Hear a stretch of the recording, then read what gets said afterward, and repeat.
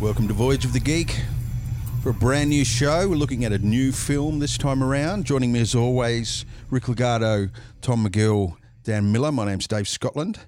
And this time around we're looking at a classic 1959 Journey to the Centre of the Earth. A film that has been remade more times than Tom's had hot breakfast. And so, gentlemen, let's start off with, what's your connection to this film? Like, when did you come across it? When was the first or last time you saw it? Let's start with you, Rick. It's kind of one of those childhood favourites, I think. You used to watch it in the middle of the day on TV on a Sunday. And actually, just before we chose to do this film, I'd actually watched it on Fox Classics. Oh, really? Yeah. Recent, off your own bat? Yeah, off our own back. Nice. And you watched it all the way through? All the way through. That's a telling sign. What about you, Tom? Yeah, I don't remember when I first saw it. I do remember seeing it as a kid. And I was always a big fan of Jules Verne's books. Have you read the book? Oh, yeah, several times. Oh, wow. Recently, yesterday. Oh. So I read it twice in my long years, and then I just read it again because I thought might be interesting to see the differences. Yeah, that's called preparation. Yeah, it's going above and beyond. What about you, Dan? Saturday morning movies, I think, just like Rick.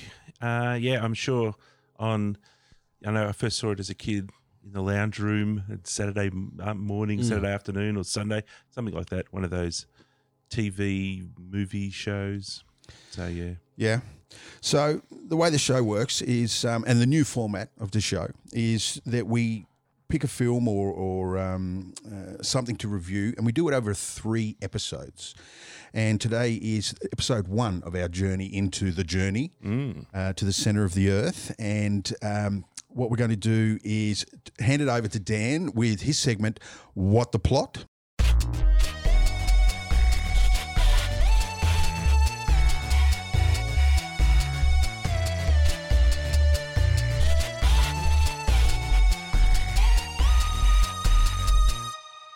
All right, so we're just going to talk about briefly a bit of a synopsis of what the actual story is about and what the plot is actually about. It's written by Jules Verne. It's written in, I think, 1865, which is when the American Civil War was happening, and it's an exploration story. And there was a lot of that going on. People going off to the Arctic and people climbing up mountains and all sorts of things, and going into Africa and all sorts of things. So it's all of the rage, very topical sort of a story to have. And I think Jules Verne's book is just lots of stories. 20,000 Leagues Under the Sea. They're all these kind of exploration type stories. And that Journey was to the Moon. That was his speciality, what they call journey adventures. Yeah. So in this one, I don't know. It's kind of what it says on the tin. They're going to go into the center of the Earth. I think it was partially related to some stories that were around at the time, that there might be a sort of nobody knew what was inside the Earth. So Jules Verne is kind of making up what he thinks might be inside the Earth. There was a theory by Edmund Halley that the Earth was made out of interior concentric rotating spheres, which he derived because of different compass readings that he saw while he was traveling. So the way he explained it was, well, if the Earth had interior spheres that were rotating, that would explain the deviation of the compass. Mm-hmm. And then there were people who actually jumped onto that bandwagon, and Congress almost paid for an expedition to the North Pole to find the entry. Yeah, well, this is very close to that story, right? So they're up in Iceland. The heroes are all up in Iceland. They're scientific explorers. The heroes are up in Iceland. They're going to go in a cave that kind of goes all the way down to the center of the Earth. They have a kind of an adventure down there, and then they escape with their lives. So it's a sort of an adventure story, overcoming troubles and hostility, sort of hostile world and other forces. And we've got a couple of characters. We've got kind of the scientist character and a band of companions. I don't know. That's a pretty quick synopsis of the story. So is it science fiction? It's sort of based on science. I think it's definitely science fiction. It's science fiction of the era. They actually called Jules Verne the father of science fiction. Without the gadgets and things like that we associate with science fiction, it is based on science, which is normally the prerequisite for... Jules Verne's books always play in contemporary times. They always play in the actual now time, but they're always fantastical journeys into the, somebody has built a submarine or somebody build a big cannon that will now fly to the moon, but they're never in the future. They've got all sorts of techno equipment. They've got lights with batteries that they go down with. What else have they got? They've got some echolocation device. Do we have a name for that? What an awesome piece of kit that is. It's like the sonic screwdriver version, Jules' version of the sonic. It takes the last echo it hears and it extrapolates the direction it came from. It points you to that. That's awesome. Anyway, so there's the most important thing is that they have enough food to last them for months and months in the tiny little backpacks. Yeah. Yeah, the story is like an expedition, right? It's not like they're just going to pop down. It's like... And there's nothing to hunt. It takes months or something. There's no animals to hunt or anything. They have to take all the food for a journey of unknown length. And all the underpants. In fact, I think there's a lot of Australians that can take a leaf out of their book, because here we are, 14 days possibly isolation, and we're getting a truckload of toilet paper to survive. These buggers go down for almost a year, just a little backpack. I think there's a lesson there for us all. Rick's obviously talking about the famous toilet paper rush of 2020, thanks to the coronavirus, or at least in Australia. I don't know. Is it happening all over the world? It's happening in Germany as well. Nightmare. For no reason at all. Soap and toilet paper. You know the Fires Near Me app, which tells you if there's fire. My dad sent me a fake app, which was toilet paper near me. Yeah, nice. Locates the closest toilet paper. I like that. Cool. All right. So that's kind of a bit of an overview. So why don't we go through it and just have a bit of a discussion about in a little bit more detail and some of the cool things. So what I've done here is I've also boiled down the story into 2 log lines that I wrote. One's two from different angles. So a log line, for those who don't know, is essentially trying to encapsulate the entire story, the whole thing in one sentence. So here's my log line. Number 1, when a noble but crotchety scientist discovers a volcanic artifact, he must overcome disreputable scientists and underground peril to be the first to spelunk to the center of the earth. Sounds good. Yeah, that's accurate. And then the second one I wrote, which is a slightly different angle, but the same idea. A group of intrepid explorers must race to the center of the earth to escape, and then escape alive whilst nefarious scientists and prehistoric monsters snap at their heels. A little bit more enticing. Yeah, I'm not sure if I would put the monsters into the logline as if they were an integral part of the film. Prehistoric monsters. They were certainly sort of also rans. You could tell that they were very important to the marketing mechanism for the film. And some of the other films of the journey to the center of the earth cashed in a lot more on the monsters. I think there was one that had a very large monkey in it. You couldn't call it a great ape. Wasn't really in the same caliber as King Kong, but it was a giant monkey. Did the book have actual dinosaurs in there, Tom? It did. Well, it had Mosasaurus and Plesiosaurus in there. It didn't have a Dimetrodon, but none of those are dinosaurs. Okay. So this is its science sort of background that I think Jules Verne was trying to incorporate the latest things that have been found, dinosaurs that have been found, would have been in some museum or something. Somebody would have been able to check out. The logline should introduce us to the main character. Oh, I did say crotchety scientist and intrepid explorers. So there's a big deviation here from the film and the book, because in the book, it's the boy.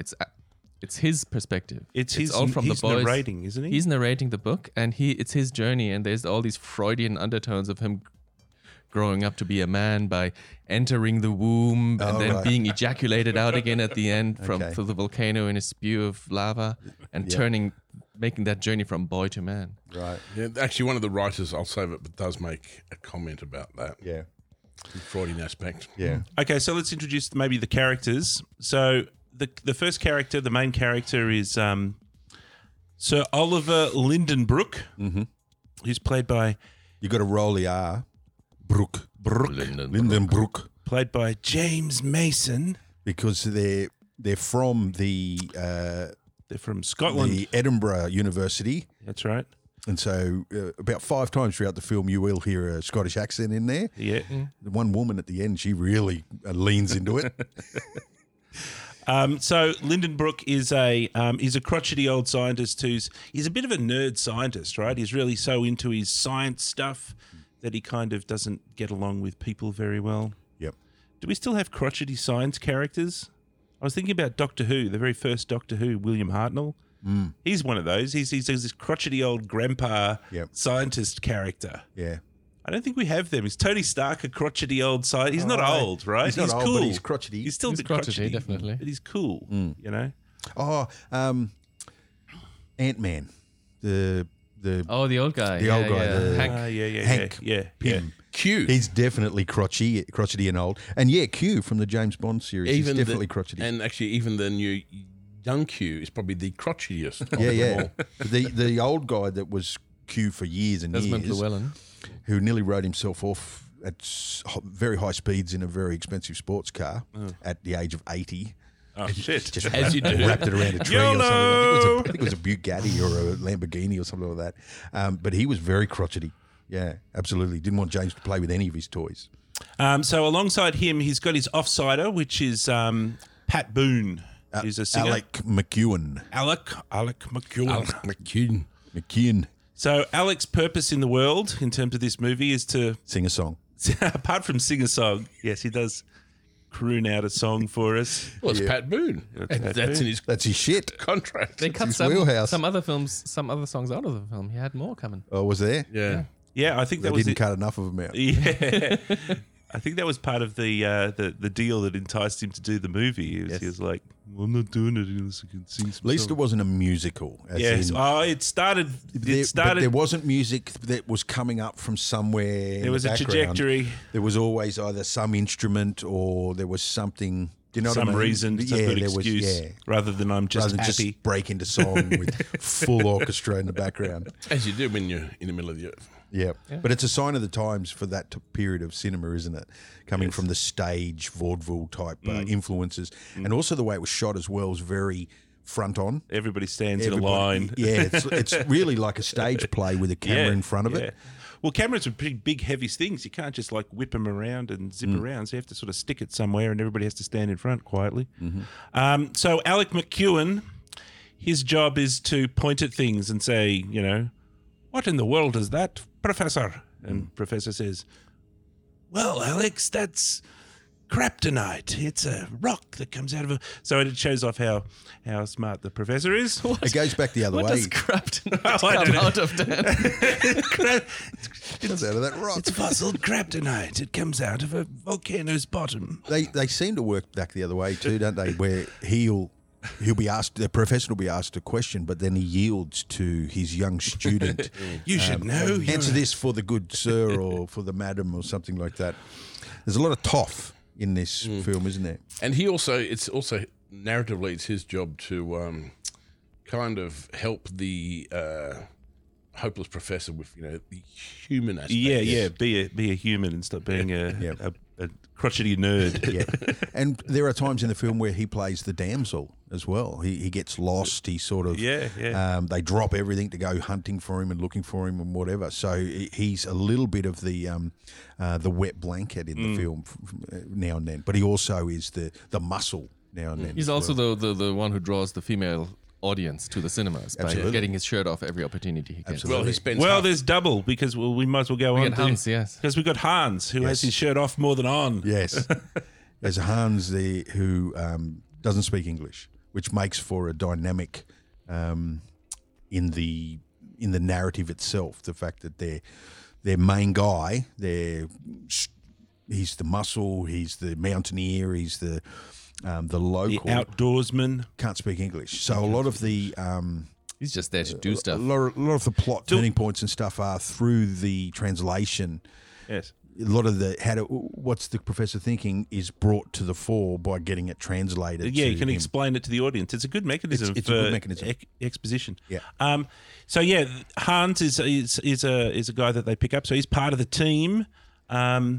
He seems to do a lot of stuff on his own. It's like, we're all over here. We're doing something. We're trying to start fire. And it's like, where's Hans?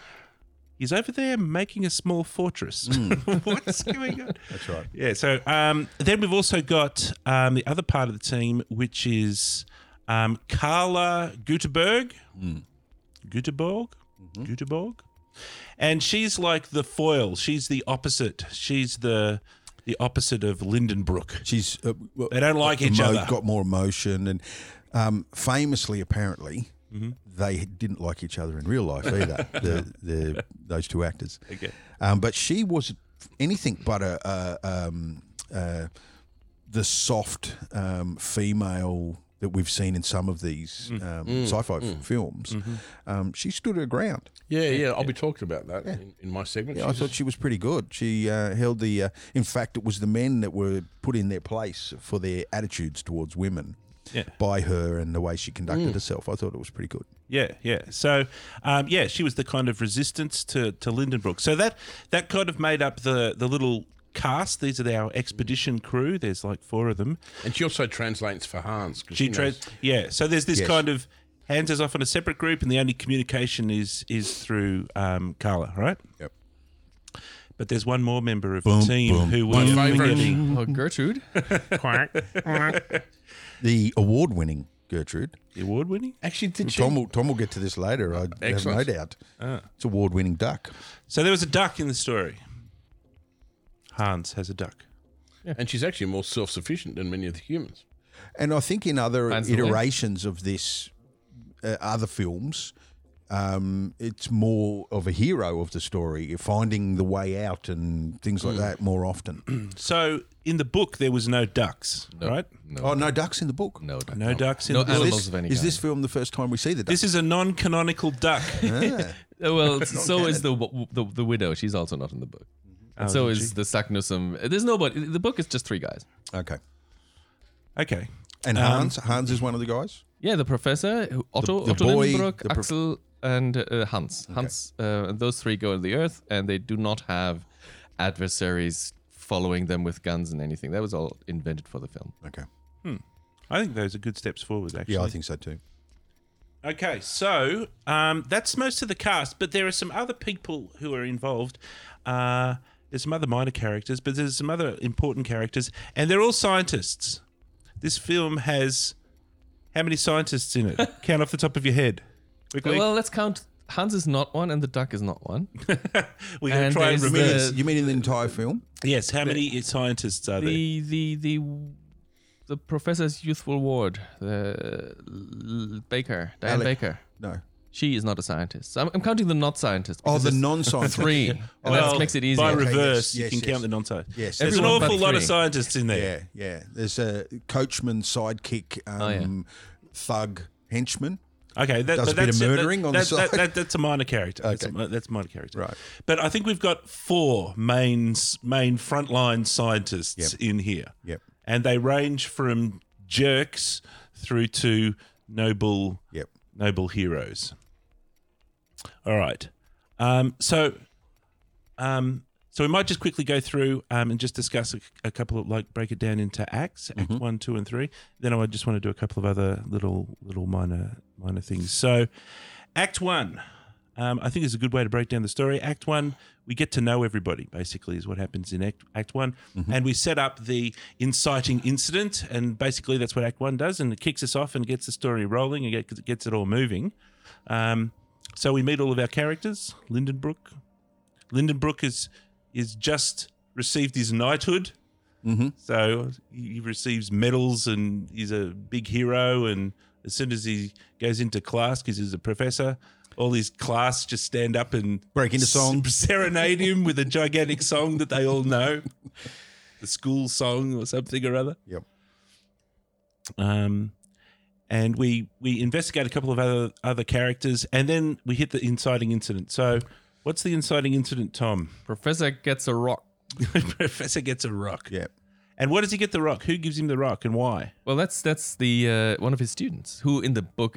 There's again confusions in the book. Alec McKeown or whatever his name is. He is he's just a student. He's just a friend of the family and a current student of the professor's who collected some money for the knighthood present. There was some leftover money, and for the leftover money, he bought him a rock because the rock was geologically of interest. Yep.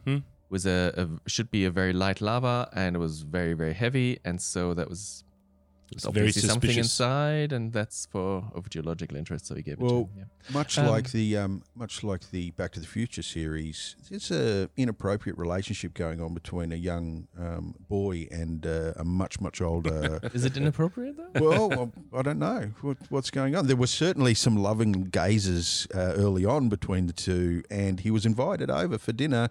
A little bit inappropriate, I would have thought, in a teacher-student relationship. But he you used to come guys to are the in the house- education field. Is that inappropriate? No, yes. No, I, he Yeah. used I to come generally to the don't do house that. all the time. Little bit of though. tension. They expose that when he A bit of meets tension in the air. when he meets Diane. He what was her name in the film? Jenny. Yes. Jenny, yes. who is the niece of the professor. Yes. Yes. Again, in the book, the boy is the nephew of the professor, whereas the girl is just the youthful ward that the professor has taken in to look after. Gotcha. Here, it's again a role reversal in the film. But she explains that Alec used to visit all the time, so they're childhood friends. So he's been known to the family, and I think it's in that situation, it's fine. Semi-appropriate. Semi-appropriate. Still gifts being given, though. Well, he wants to be ingratiating himself. He wants to marry the guy's Buying niece. favour, things like that. He wants to ingratiate. So, yes, the turning point himself. is receiving that, the lava Finding it specimen. interesting. Yeah. So it's very suspicious lava. It's supposed to be light, but it's actually very heavy. So this has everybody, the professor, super intrigued, and so he's going to burn the lava off the rock to see what's inside. That's right. And he puts it in the oven, and it explodes. Moronic assistant. Yes. Moronic assistant Yes. Blows it up. puts too much petrol in or whatever, and kablooey. Just fills the lab with shrapnel. Yes. I like how concerned the professor was of his niece. Fuck. Who ended up on the table? Blew across the room, and all he cared about was what was inside of the rock. Went for that with a glove. Didn't care about the niece. And so we find something interesting inside the rock. Mm-hmm. It's a metal object, and it has writing on it. Yes. It looks like it's a plumb bob. Plumb ball. Plum bomb. Yep. Yeah, that you hang to. So it's a tool. It's an instrument. Yep. And for some reason, it's inside this lava, and it's got writing on it.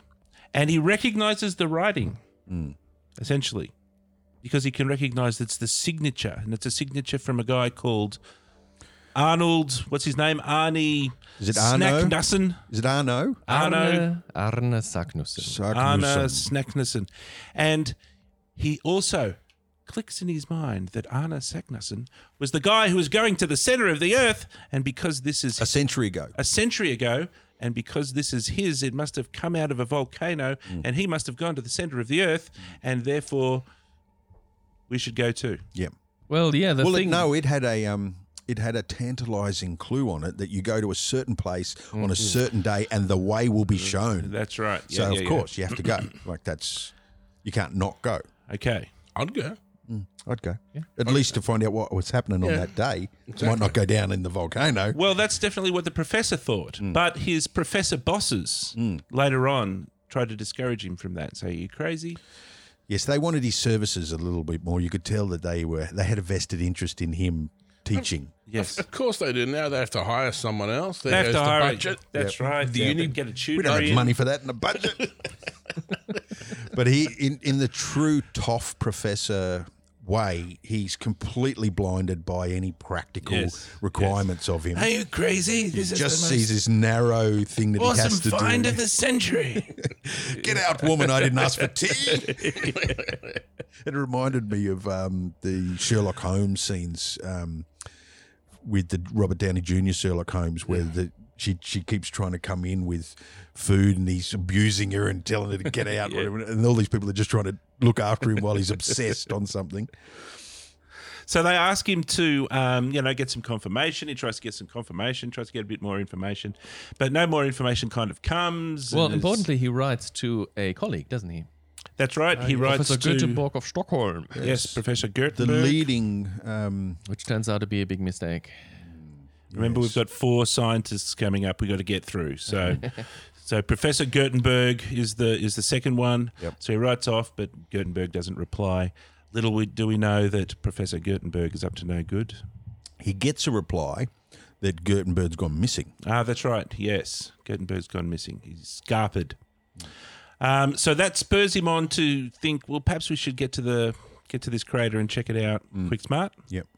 And that fires us off into Act 2. Mm-hmm. And so this is where all of the sort of confrontations and the overcoming of difficulties start to happen. And the first confrontation and overcoming of difficulties is with humans. And we also meet a few more characters. We meet the rest of the team there. Is it so? Are we already in Reykjavik, Reykjavik, which is the capital of Iceland? Iceland. Is that Yes. so? We're there. We're on location now. We're Yep. okay. Yep. And what does he do? He goes up to the crater where the way will be shown, and The Snæfellsjökull. this, what is it? The Snæfellsjökull is the What did you call me? extinct volcano. It's the distant cousin of Snuffleupagus. Yes, that's what you get when you have the coronavirus. But they come back. Why did they come back? Why did they go down? Oh, just checking it out. okay. Well, they found getting the lay of the land. They found it had been recently surveyed, so they saw the surveyor poles, the stakes in the ground, Okay. and he knew that there was something afoot. Some other people had been there. Someone had been there. And then they were also trying to buy spades and shovels and ropes. And in all of Reykjavik, there wasn't a single spade, shovel, rope, tin of beans. Someone had bought them all up. So, yep, no more theodolites. Had all been purchased. Yeah. What else happens? Well, they get abducted. Well, yes, one at a time. Alec gets sent off by the good doctor while he continues his observation at the volcano. Alec is sent to go and buy supplies. Yep. And then when the good doctor comes down and jumps in the carriage, There's a scruffy taxi driver. he's told to take it easy because of his delicate instruments and samples. And This then is in the proceeds horse-drawn taxi, right? proceeds to fly off down the track and Flies through the Arizona desert by the looks of it did look like it in the background, didn't it? With the good doctor bouncing around in the background in various escalating stages of annoyance in the toffee way. Good sir. You'll break my theodolite. Meanwhile, he had like This is not a suggestion. Meanwhile, he had like a spear in the thing, with a spear with a big hook, and I was like, poke him. And so they pull up at a duck downery.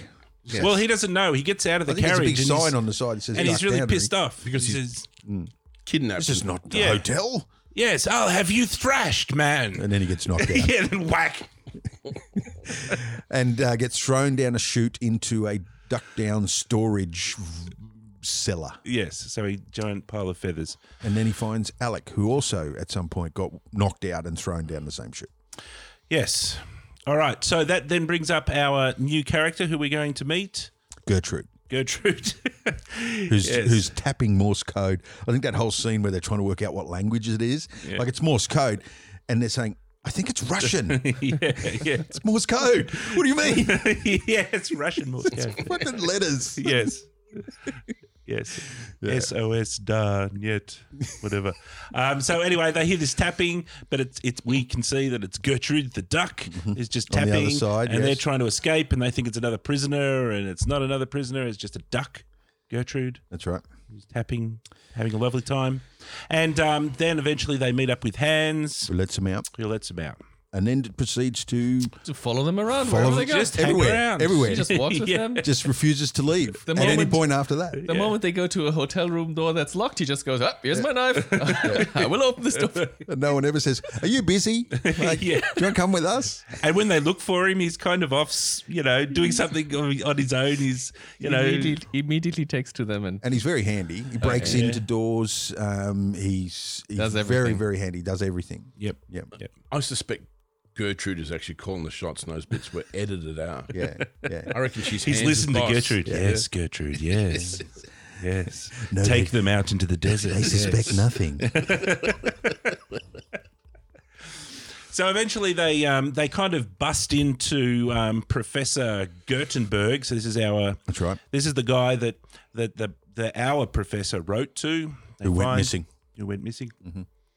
They find that he's in the hotel room. They bust into his hotel room. He's got all the kitty. That's where all the tins of beans are. He's got all the tins of beans and All all the the gear. spades and all the shovels And toilet paper. and all the toilet paper. Yeah. He's got enough to. And then when they're rummaging around the room, not only does he have everything in there, he's also in there. That's right. And it's the introduction. Probably not the first time it happened in the film, but it certainly was the first standout. This film had a lot of those.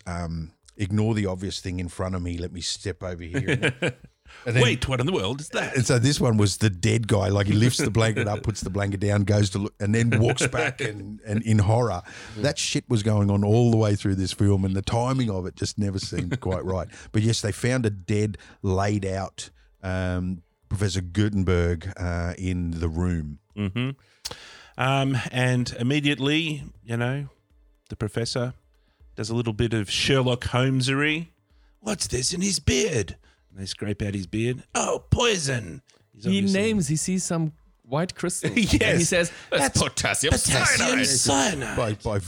By just by looking at it. Yeah.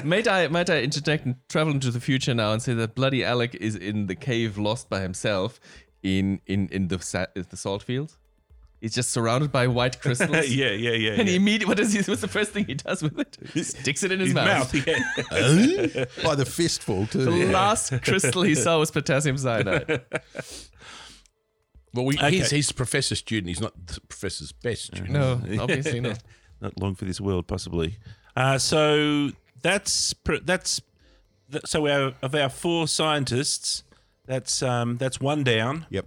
So that's Professor Gutenberg, but Professor Gutenberg's there with his wife, That's right. Carla Gutenberg. She was due to meet with him. Gutenberg, Gutenberg. So she turns Gutenberg. up at the hotel. and we've got some bad news. Yeah. He's bereft of life. Yes, he's dead. Dead Jim. He's fucking snuffed it. It is a can of beans. Ex-scientist.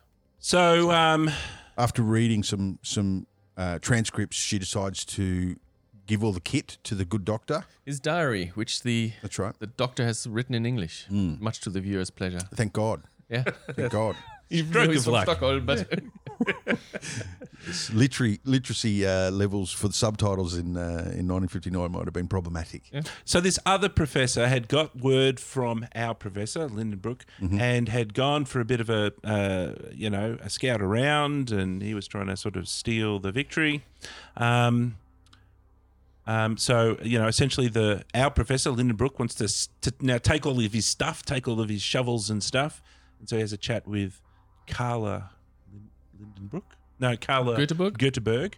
And she wants to come along. She says, "Okay, I'll give you all my stuff." That's And- the deal. If Yeah. you want all the gear, Yeah. you've got to take me with you. So James Mason is like, "No, that's awesome." And then she says, "But I'll have to come along." And she says, "No, can't come along. You're a woman." There's a really cool micro acting moment there where she starts to say it and he says, "Don't say it." You could almost hear him say, "Oh, you said it." So she eventually convinces him, Yep. and So that's the crew. that's So we the now crew. have assembled the A team. we have the A team. So they go back up to the mountain, and now they're going to go down. Well, they've got to wait for the sign. True. Remember, They- they're they there go for up a to the very mountain. specific day. Yeah. The last day of May, is it? Last day of May. The last day of May. And the way will be shown. Okay, so last day of May, the sun will be in the right position and the way will be shown. And exactly at the right time and the right place, the sun kind of peeks through a crack or a hole in another mountain somewhere else. Thank you, Tom. That's important. And a beam of light Shines at the opening shines at the opening inside this gigantic crater. where Saknussemm. Saknussemm. Saknussemm. Just put me in charge of all the names. entered. That's my contribution to I'll the just show. point. I'm just going to point at Tom. Where Saknussemm has gone down. All right. So, We're away. but we got to have an important stop off here. Where was this? Where did this scene appear again? Where was that scene? That scene Well, it's- where he holds up the thing and Well, the you could tell that beam of Spielberg light. certainly had a likening to the movie. Yeah. So it was that's the Indiana Tanis. Jones. Yeah, it's the Tanis map scene in Indiana Jones. The whole setup it's for the where to same- dig. Yeah, it's the same thing, right? So yeah, Indiana Jones probably. I mean, Steven Spielberg, 8 years old or something or other, still remembered that when he making his movie. Okay, cool. So what happens now? They're going to go into the cave, and they kind of go into the cave. Yep. But we also see the antagonists at this point. That's That's right. right. Remember, we've got 4 scientists. We've lost one. We've got our hero one, so we can bring forth. We can play our next scientist Yes, a card. descendant of Orne is He's a count. Count Saknussemm, So And he's offsider, thug, murderer. murderer, yeah. cowboy.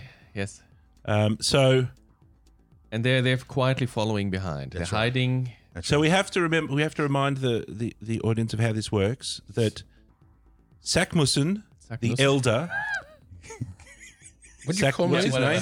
Saknussemm. It's Saknut. different every time. Saknut. Professor Saknut. Keep you guessing. Professor Nutsack has gone down to the bottom of the world. Yes. Professor Nutsack, the older. Yes. The elder, the original, The old school. The has gone OG. down to the bottom of the world Nutsack OG. where he never came back.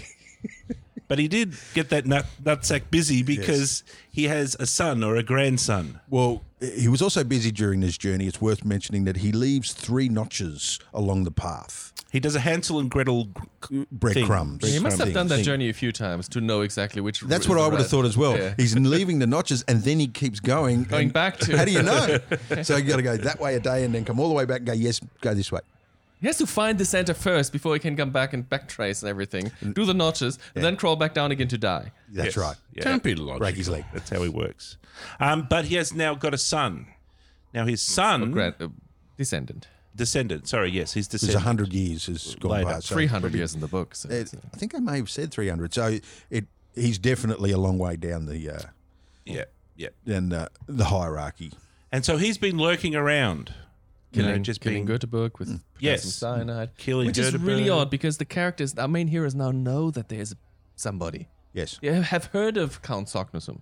Yeah. Yet they just throw that, be that as it may, and then they go on the journey and never expect anything. I think that's that English, British sort of tough And mentality.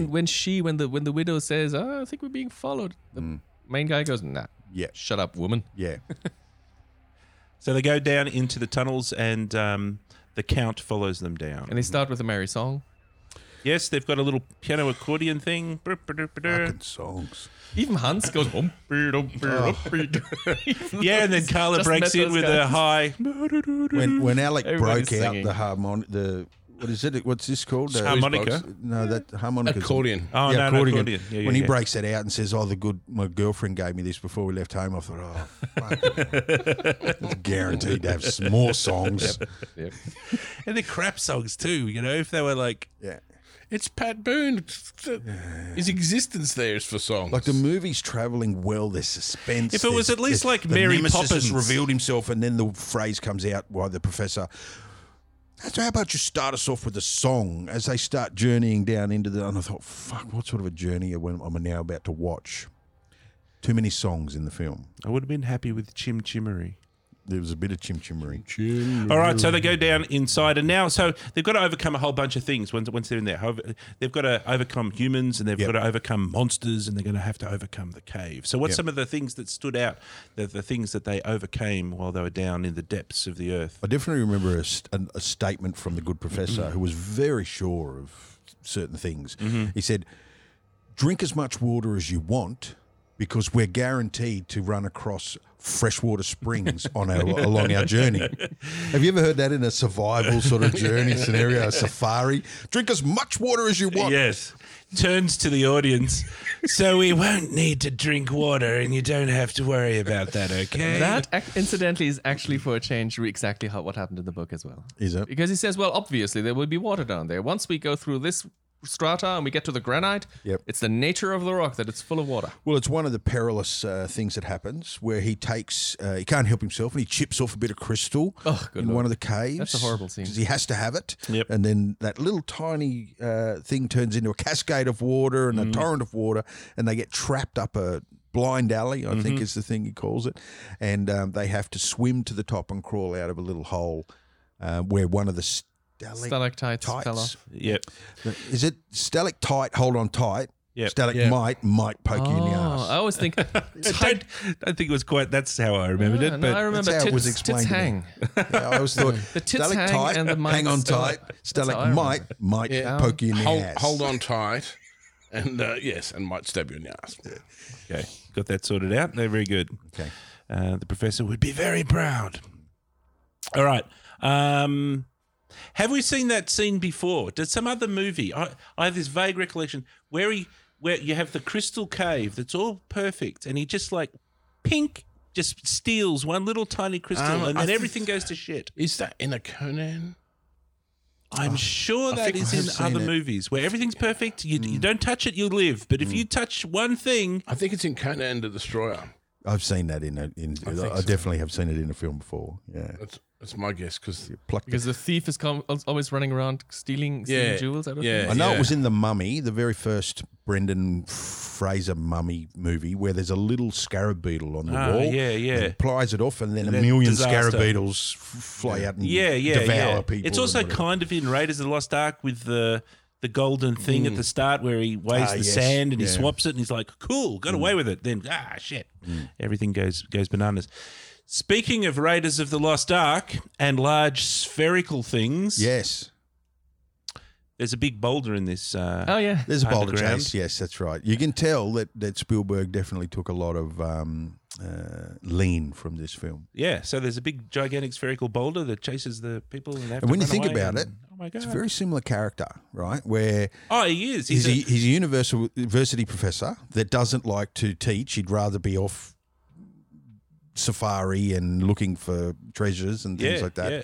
And when told that you need to get back in the classroom, he tells them all to get stuff. Well, that's very Indiana Jones. Not only that, the students in this movie all sing the praises Yeah. of the professor. That's right. Whereas the students in Indiana Jones, that chick has "I love you" written That's on right, her on her eyelids, and she eyelids. blinks at him, and he's like, "Oh fuck, what the fuck is that?" So, okay, what else do they have to? Oh, yeah, okay, we got to keep moving. What else do they have to? They have to fight gigantic iguanas. as well. yes, That's right. We've got giant lizards, but we've also found an ocean. They've run into an ocean. And there's a giant ocean down there, and they have to build a raft. That's right. They sail across the raft. What do they build a raft out of, Dan? They build the raft out of prehistoric, gigantic mushroom logs. Mushroom tree logs. That's correct. And Yes. again, bloody, I like the first time he sees a mushroom, he heaves in and rips a bit off and Tries tucks, to eat it. tucks in immediately. Just puts everything in his mouth. And He does. He's like a toddler. He's got to sample everything with his mouth. Freud would say it's an oral fixation. All right, so the iguanas, the gigantic iguanas are a bit of a feature, and they're pretty cool. They're done pretty well in my estimation. They look, I can tell you at this they look pretty stage, cool. I can confidently say that lizards were harmed during the making of this yes, film. I was wondering. Yeah, we get the spear in it because Yeah. that looked real. No, it was real, and there was one in the mouth as well. But also, there's a shot where the iguanas are eating the iguana. I thought that was just something that they sort It of was a prepared. carcass. Okay, what I it was thought, an iguana carcass. What I thought is one person was like holding the iguana and like grabbing its jaw from kind of behind. It was like, what the fuck are you doing? And then it was like shoving the iguana onto another iguana. So I wasn't too worried about one that. or two shots like that, but there were others where they were tearing it, like they were Yeah. literally ripping it But apart. I was looking at the special effects there and couldn't find anything on how they made it other than that they glued Prosthetics. the prosthetics onto a rhinoceros iguana. And- But I was wondering if they might have been hand puppets.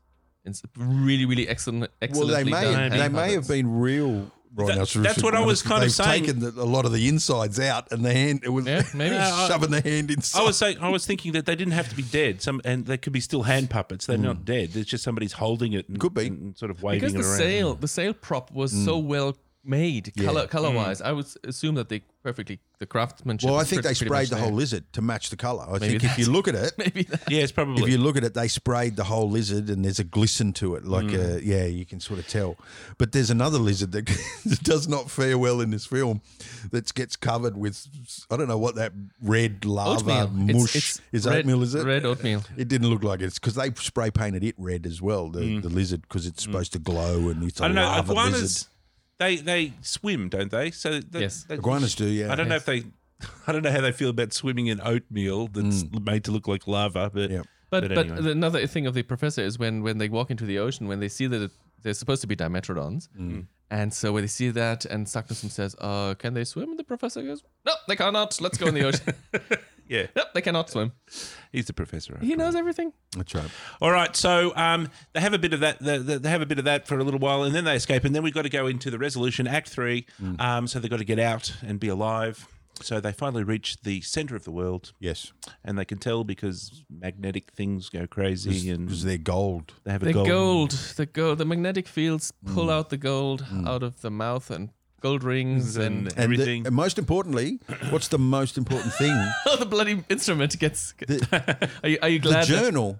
The journal. Like the journal. the evidence. That's 'cause right. It might have had yeah. binders. Well, they get binder shipwrecked rings or something. They get shipwrecked. But the journal Everything gets- disappears. Like when everything, the tooth out of Hans's mouth and everything. But the journal goes, and that's why the professor later on says, "You cannot credit me with any discovery at all because I can't prove it." They go If he had into had a, the journal, he would have been able to prove it. we don't really know how they get saved, right? It's because they end up being in a maelstrom, right, going then around in and then circles they're- next and thing you're circles, on the beach. and then suddenly there's the whole raft and everything is gone, and they're just Yep. half naked on the beach. Yep. So we don't know what how Whether they they got go out of there. down in it and then come out But the an fact opposite is, one. They realize they're at the center of the Earth because it suddenly all makes sense that the North Pole and the South Magnetic Pole would, I don't know, wouldn't they cancel each other out? Yeah, I don't. It was the science was dubious. Yes, Science we were getting a has little to out be. of our bounds of scientific knowledge in there. But it turns out that Atlantis is down there at the bottom of the world Absolutely, underneath the volcano for some reason. Absolutely.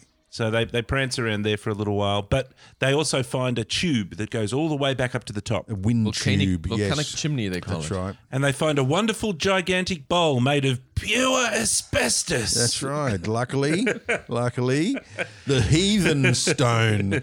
They lost everything, and what they find is gunpowder, flintstone, and an asbestos bowl. What and how they found This it is bad. seemed very, very Bad convenient. writing. Didn't it? Very All bad. in about 40 seconds. Like- We found everything we need.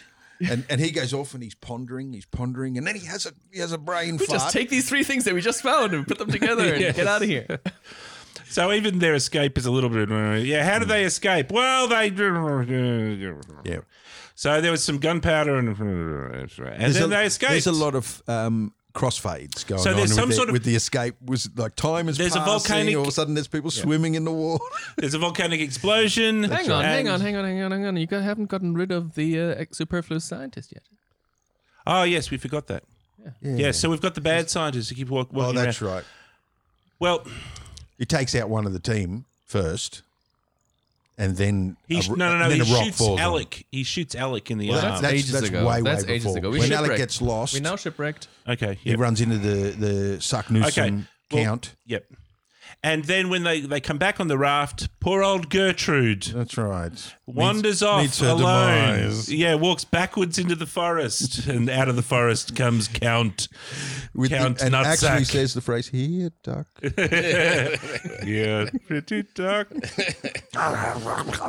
He must have eaten her raw because it went so far. Yes, I Picking think, There's I no think time. I think he has. Yes, he's gone raw. And Hans loses his shit Yes. and goes after the. And proceeds to try to strangle him. In And pure, beautiful 1955 combat style, Yes, yes. chooses to strangle. very. That's right. Yes. And then Suck Newsom backs up, trips over a rock, Well- and then gets squashed by a boulder, Squashed by a boulder. Yeah. which is known as his comeuppance. Like every one of these Journey to the Centre of the Earth, the Fantastic Journey, there's always someone in the show who's a conniving little turd that Yes. gets their comeuppance. It's very true. By the end of the film. And it's the way that those people tend to die is always very entertaining. One of the cool things that we missed that we perhaps should, I don't want to go for too long, but they had a court case That's down right. there when When he shot Alex. Yeah. So the court case. So this is our bad scientist. So James Mason says we should have a court case and try this guy. So the court case is who votes he's guilty. And everybody goes, I do. They all do. I do. And without missing a beat, he says, okay, now tell that guy that he's to wait 10 minutes. Cap him in the noggin with this gun. We'll be all over But he had here. to wait 10 minutes, which is enough time for my guilt to walk away.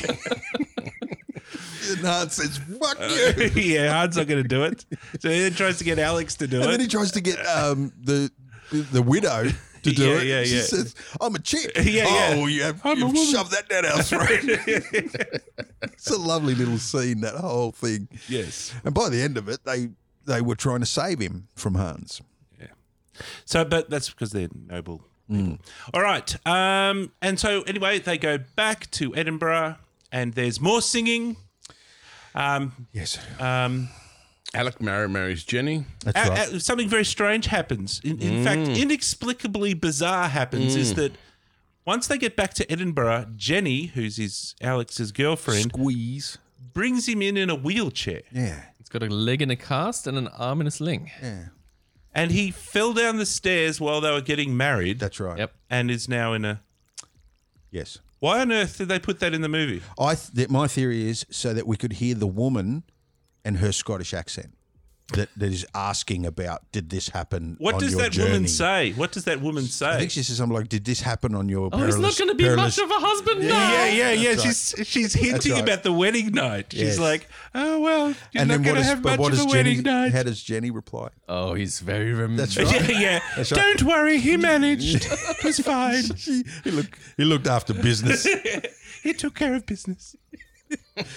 So Well, why is the scene in there, Dan? Because they go through this perilous journey. They get bloody thrown out of a volcano. He lands in a tree without his undies. And they don't take any damage. So- So it's funny that at the end he's Okay, suddenly so in that a was cast. the bit. Yeah, the it's bit the- that he yeah, survives the all that irony with hardly a and scratch. he And fell then down the stairs afterwards. Yeah. it's funny, 1959. what I found interesting is the proclamation to the whole student body that really the whole thing was for nothing. That I can't prove any of it, and I would never bring the good name of the institute into disrepute by suggesting that you have to take my word for it. Now, if I had wrote down on a piece of paper that I'd done all these things, then we'd be fine. Well, he just write his Just go memoir. over there and write it. Which I think within the next 40 seconds, he proceeds to suggest that that's exactly what he's going to do is write. Because what evidence did he bring anyway? He took a little bit of a crystal from a wall. Yeah. Well, they bring some rock with it. I mean, there's no evidence that they can That's bring, right. is there? That's that science thing, isn't it? Like you can go into the jungle and discover something. If you write it down, then it's a thing. It is that thing. But if you don't, then it's... Well, you got to bring. It's Usually you bring specimens back or anything. If you brought back a dead lizard, then they might have had something. Yeah. All right, and then the last part of the victory celebrations is Snog. a bit of a pash. Yeah. Between multiple. Yeah. Multiple. Doesn't James Mason decide to propose? Well, he's told to propose. Pretty much. He's No, backed into a corner. Yeah, he's a bit of a doofus about it. And he doesn't she quite puts know. the hard word on him. And she makes it all work, and they have a bit of a pash behind an umbrella. So it's happy ending for all, ending. except for Gertrude and the Count. Poor old Gertrude. Why was Gertrude even in the movie? Why did they kill Gertrude? Why did they kill Gertrude? Yeah, Gertrude really didn't need to die. I mean, You're right. they could have had much more fun with Gertrude doing hijinks and messing up the plans if of you back Captain it up- Nutsack and if you back up Nutsack's death, you to have him die that way, they have to have a reason for him to stumble backwards and everything, which is puts you with Hans, and then Hans is only got his hands around his throat because of Gertrude. It's the only way that Gertrude's death makes any sense is if you come backwards from Saknussemm's death. And perhaps it's to give a more recent reason why, if he just died then, doing in an argument, it wouldn't be justified. I think one of the lizards should have he killed him on the such beach. an arrogant prick. He could have done something. He should have died on the beach with the lizard. Screw you guys, I'm out of here. And then run straight Chomp. into a lizard. Yes, exactly. Anyway, okay, I'd like to end. I've got two more things to end with, and that's comments. Mm-hmm. So I went and found a couple of cool comments. So I've got two comments here from people who watched the movie and had very strong opinions about them. So the first one is somebody who didn't like the movie. They essentially gave it 1 star. Mm-hmm. So this is Victor I. Probably spelling is not his first language. So I'll just read it out. So Victor I, rotten emoji. It is disappointing, pointless, with an awful cast of miscast actors, starting with the only person who carries all the film, James Mason. The story was terribly violated with severe distortions. The FX was a shame. Using a snake instead of an extincted creature, that's ridiculous. Confused emoji. Why? James Mason is a good actor and he only gets 2 points in the film. But the truth is he is miscasted. If I directed the film now, I would Kevin Kline as Lindenbrock.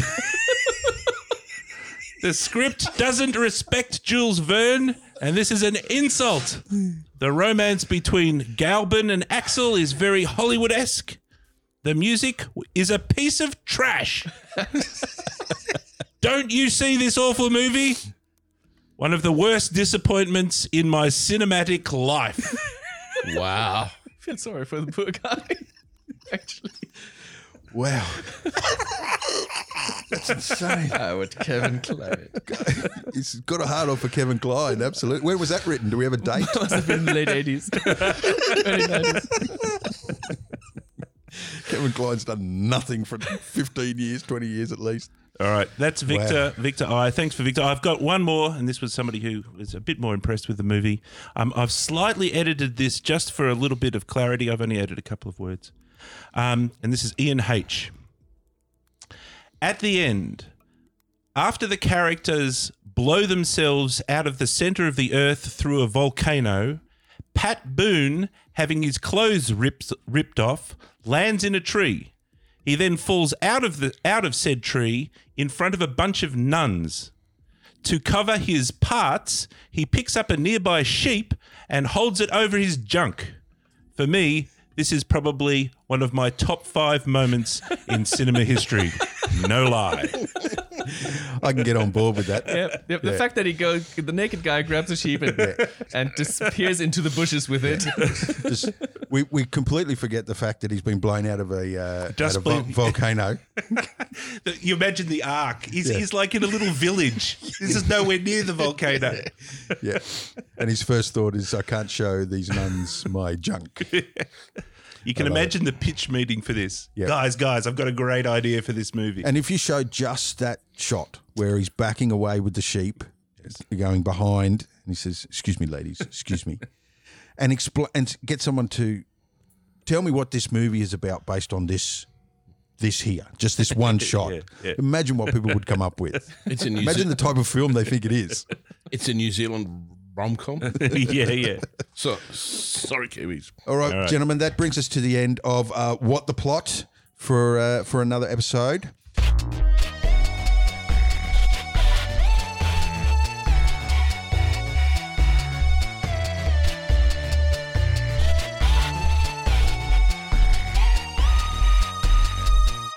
That's it for our episode 1 of our 3-episode journey into this film.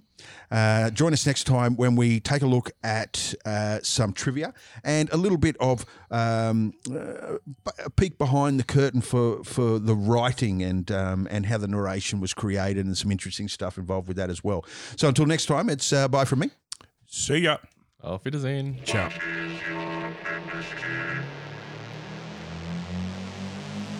Bye.